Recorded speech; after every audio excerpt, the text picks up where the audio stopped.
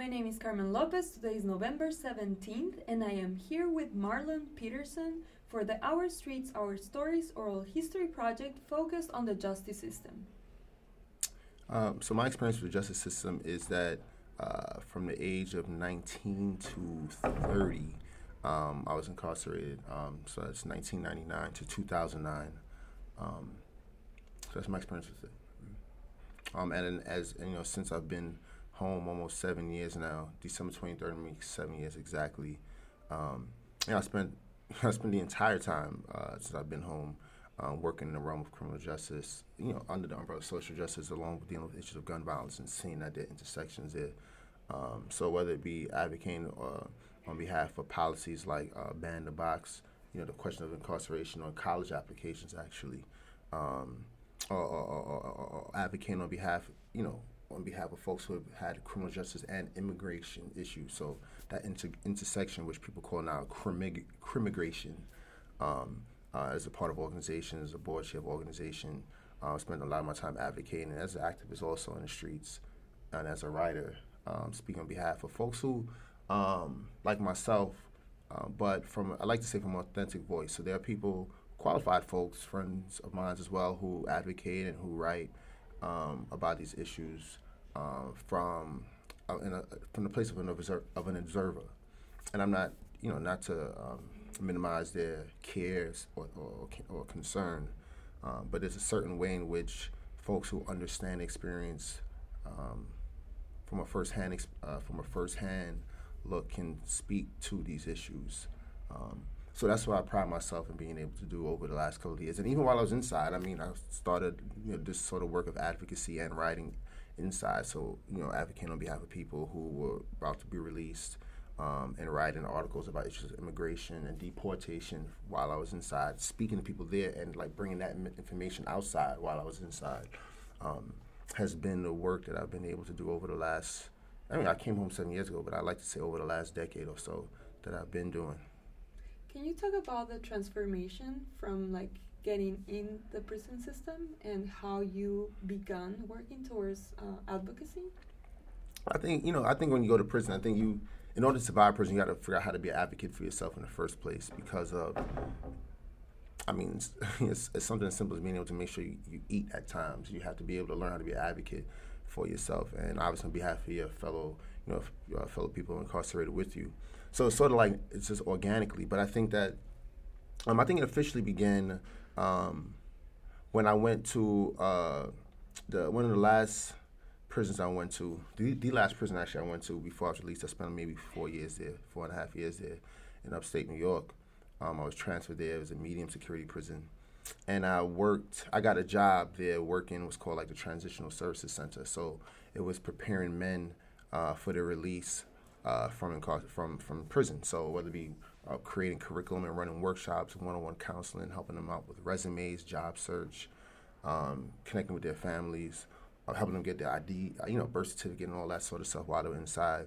And I was about 24, 25 when I started doing that, not having any experience at all with any of those things, but learning from a lot of folks who were there before me, older folks. And I think one of the things I learned from that experience was that it wasn't something that was supported by the administration. Though the Transitional Services Center was a Department of Correctional, a state program, they were okay with us just sort of reading from a manual and just reading information and guys just listening to it. And that was ineffective. It was completely ineffective.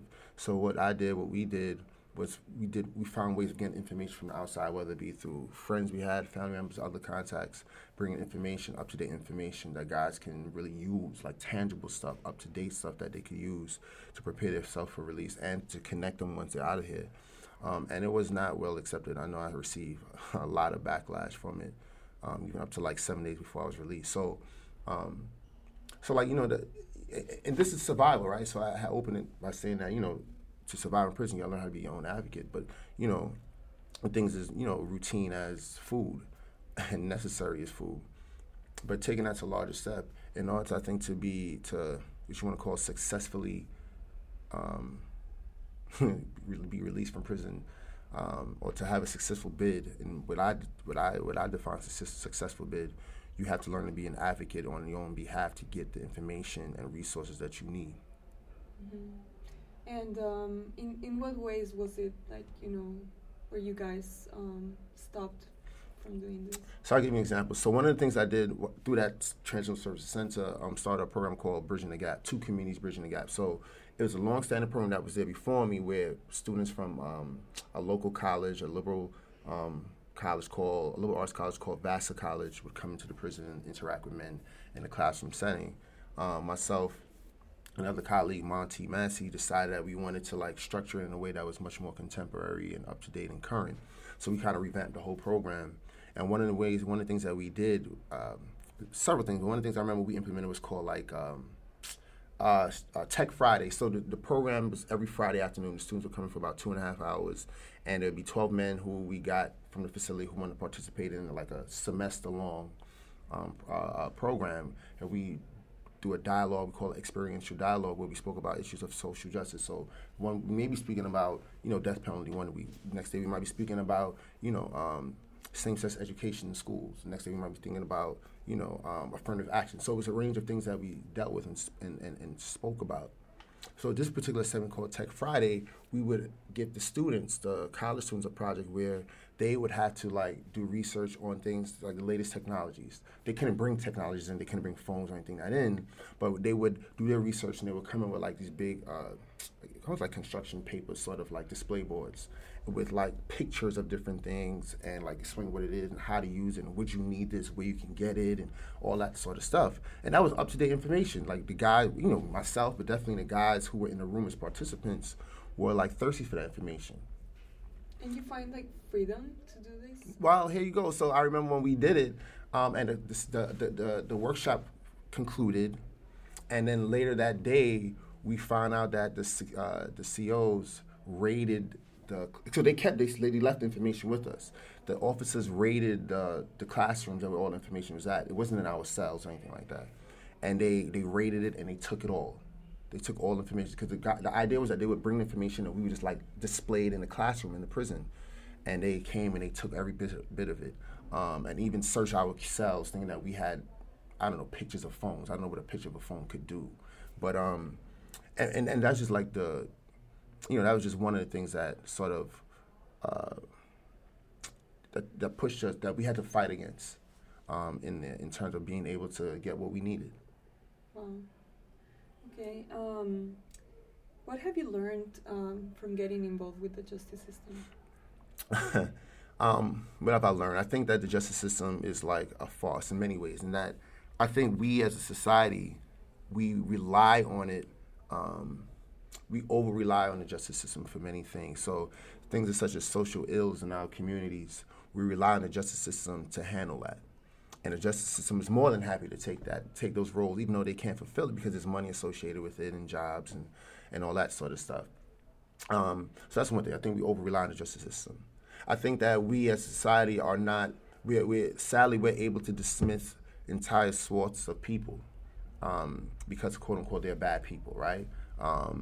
And we somehow are able to disconnect from the fact that we have all done a lot of different things. Now, it's not about absolving people of whatever they have done or dismissing any sort of accountability, but it's about understanding that there's a humanity that no one should ever have to lose, no matter where you're at, no matter what you've done. And I'm saying this somebody who just 2 months ago lost 2 friends innocently to gun violence, right?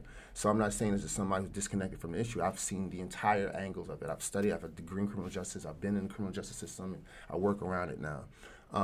So that's the second thing. I think we also, we need to be able, particularly in this time, in this era where we're at now in American politics, what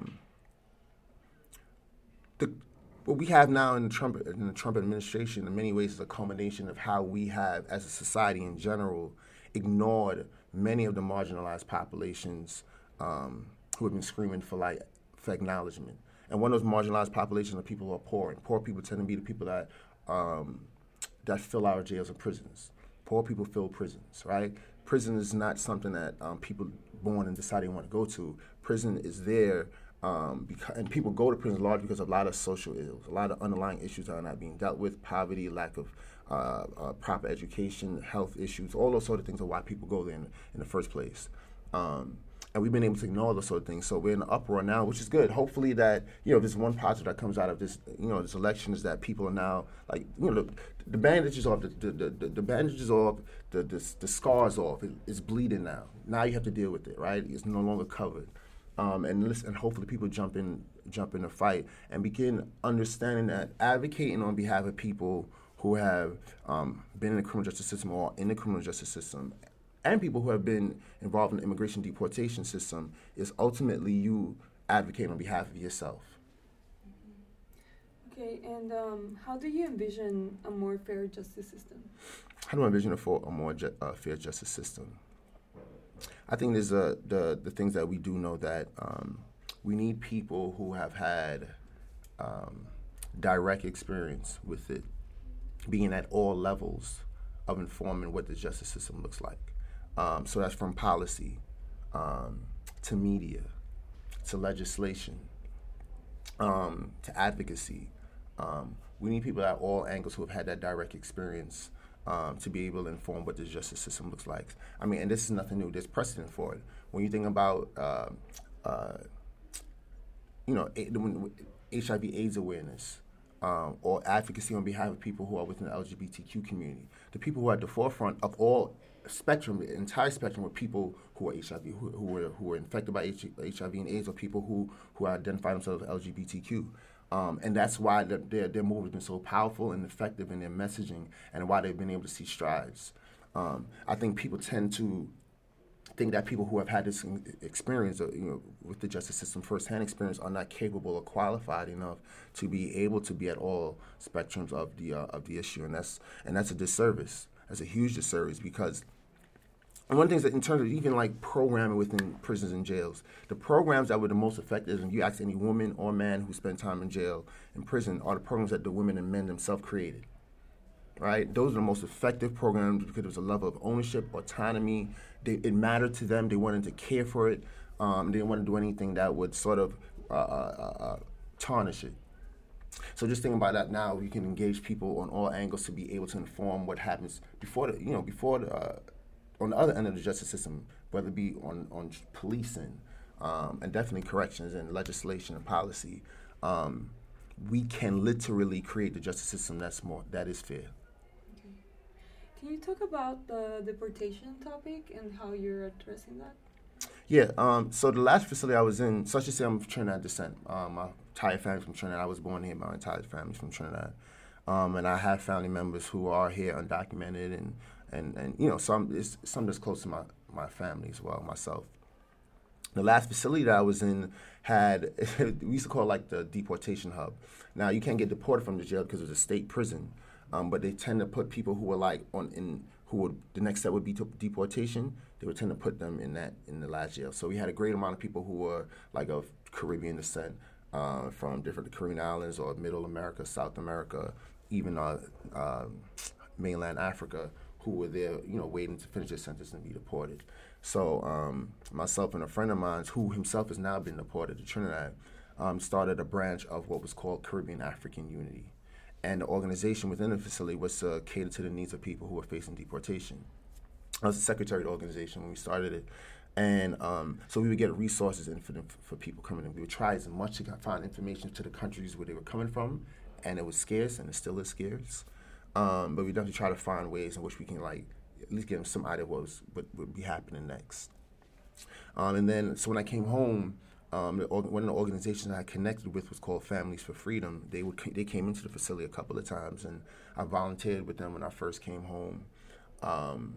And Families for Freedom, I'm now the board chair of the organization. I'm now board chair, and the organization advocates on behalf of families who are caught up in immigration deportation complex. So whether it be providing like access to legal services, we are not attorneys, but we provide access to those, we serve as a conduit to it. We definitely advocate on behalf. We go to court dates. We are writing consulates. And we're just like catering to the needs of families primarily, understanding that deportation breaks up families. And that's been the work I've been doing there for Family Freedom over the last couple of years. And, and looking now in terms of like how we can I like to say, think beyond, like, how can we connect with organizations and people and agencies in the Caribbean who are now receiving people who are being deported, because there is really nothing for folks going back to these places, and ultimately the poor people that end up going to prison end up being the poor people that get deported, and they go back to the countries of poor people, and now they're in the same cycle of probably reoffending again in that country. And what would you say to someone who has been recently released from prison? You need support. I think that, the preparation for release begins the day you go inside. That's just like my philosophy. While you're inside, I do workshops. I just did a 3-day seminar in a federal prison in Virginia with men who are probably within anywhere from 12 months to about 48 months of release. And serve anywhere from 5 years to 35 years in prison. And one of the things I always tell them is that while you're there, anybody that comes into the facility in terms of volunteers or whatnot, like, get the information. Literally write that down and keep that as like your Rolodex of people that when you come home, your job will be to contact these folks. And not necessarily looking to say, well, can you get me a job? Can you get me this? Can you get me this? But your social capital is important. Build up that social capital. Once you're released, hopefully you're following up on those sort of things. You've added value to yourself somehow while you're inside. Lean on people who seek out and lean on people who who you can trust and can provide comfort to you. And this is before I get into jobs and all that sort of stuff. Because one of the part of reentry that people don't emphasize enough is that emotionally, it is a overwhelming process, particularly if you spend more time in than others. Adjusting to freedom, but also wading your way through this place where you feel like you're the elephant in every room. Like, you have this secret that no one knows, right, at the time, and it may hinder your ability to speak with people because you don't want people to know that and then judge you and stigmatize you. So you need emotional support, and hopefully you've been able to build that out inside. While you're inside, but definitely when you're outside. And I think humility is important. The first job I had, I was doing telemarketing, and it didn't pay much. It didn't pay like $7.15 an hour. I hated the hell out that job. It was boring, but it was a check for me. It was a check. I got it 2 weeks after I came home. It put a little money in my pocket. It made me feel a sense of self-worth. I can do that. And also because of the way it worked, I made my own schedule up. So it wasn't an 8-hour day, probably 4 hours a day, but I can still meet those people that I was trying to meet, that Rolodex of people I had on my list. I had time to go meet them and volunteer. If you can volunteer someplace, please do so. I mean, one organization I volunteered with, Families for Freedom, I'm now board chair. I had the opportunity to be the executive director. I turned it down, but I volunteered with them. Another program I started was a youth program in a school in Brownsville called HALA, How Our Lives Link All Together. And that was volunteer basis. I started that probably a month after I came home, and that was completely volunteer. And that program has now moved on and is still accomplishing great things with its current executive director, and it's provided a platform for me and a lot of my friends that came home, who were part of the plan of that program. So like, volunteering is important because social capitals will get you by. Rich folks know the importance of social capital, right? That's how they get their kids in all these schools and all these good jobs. And I think that we as a growing demographic, there's 70 million people in this country with a criminal conviction, and 20 million of those people have a felony conviction. We are a force to be reckoned with, and we need to recognize that for the power that we have. Okay. And what can common people do to contribute towards a change? I think it's simple stuff. I think you don't make judgments on folks immediately. Understand that people are still growing. You need to meet them where they're at. I think that I often say that when we watch the news and we hear about a crime, a heinous crime,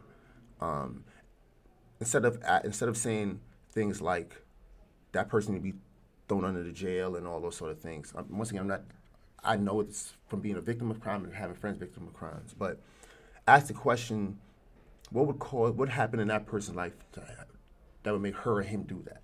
Like those are the deeper questions, like what would happen in her life, because ultimately people who commit crime, whether it be drugs or violent or otherwise, like there's a level of trauma that they all experience. And I always say this, not excusing the crime that they did, but there's a level of trauma that they experience somewhere along the line. I know it, I've experienced it, and I speak to folks all the time.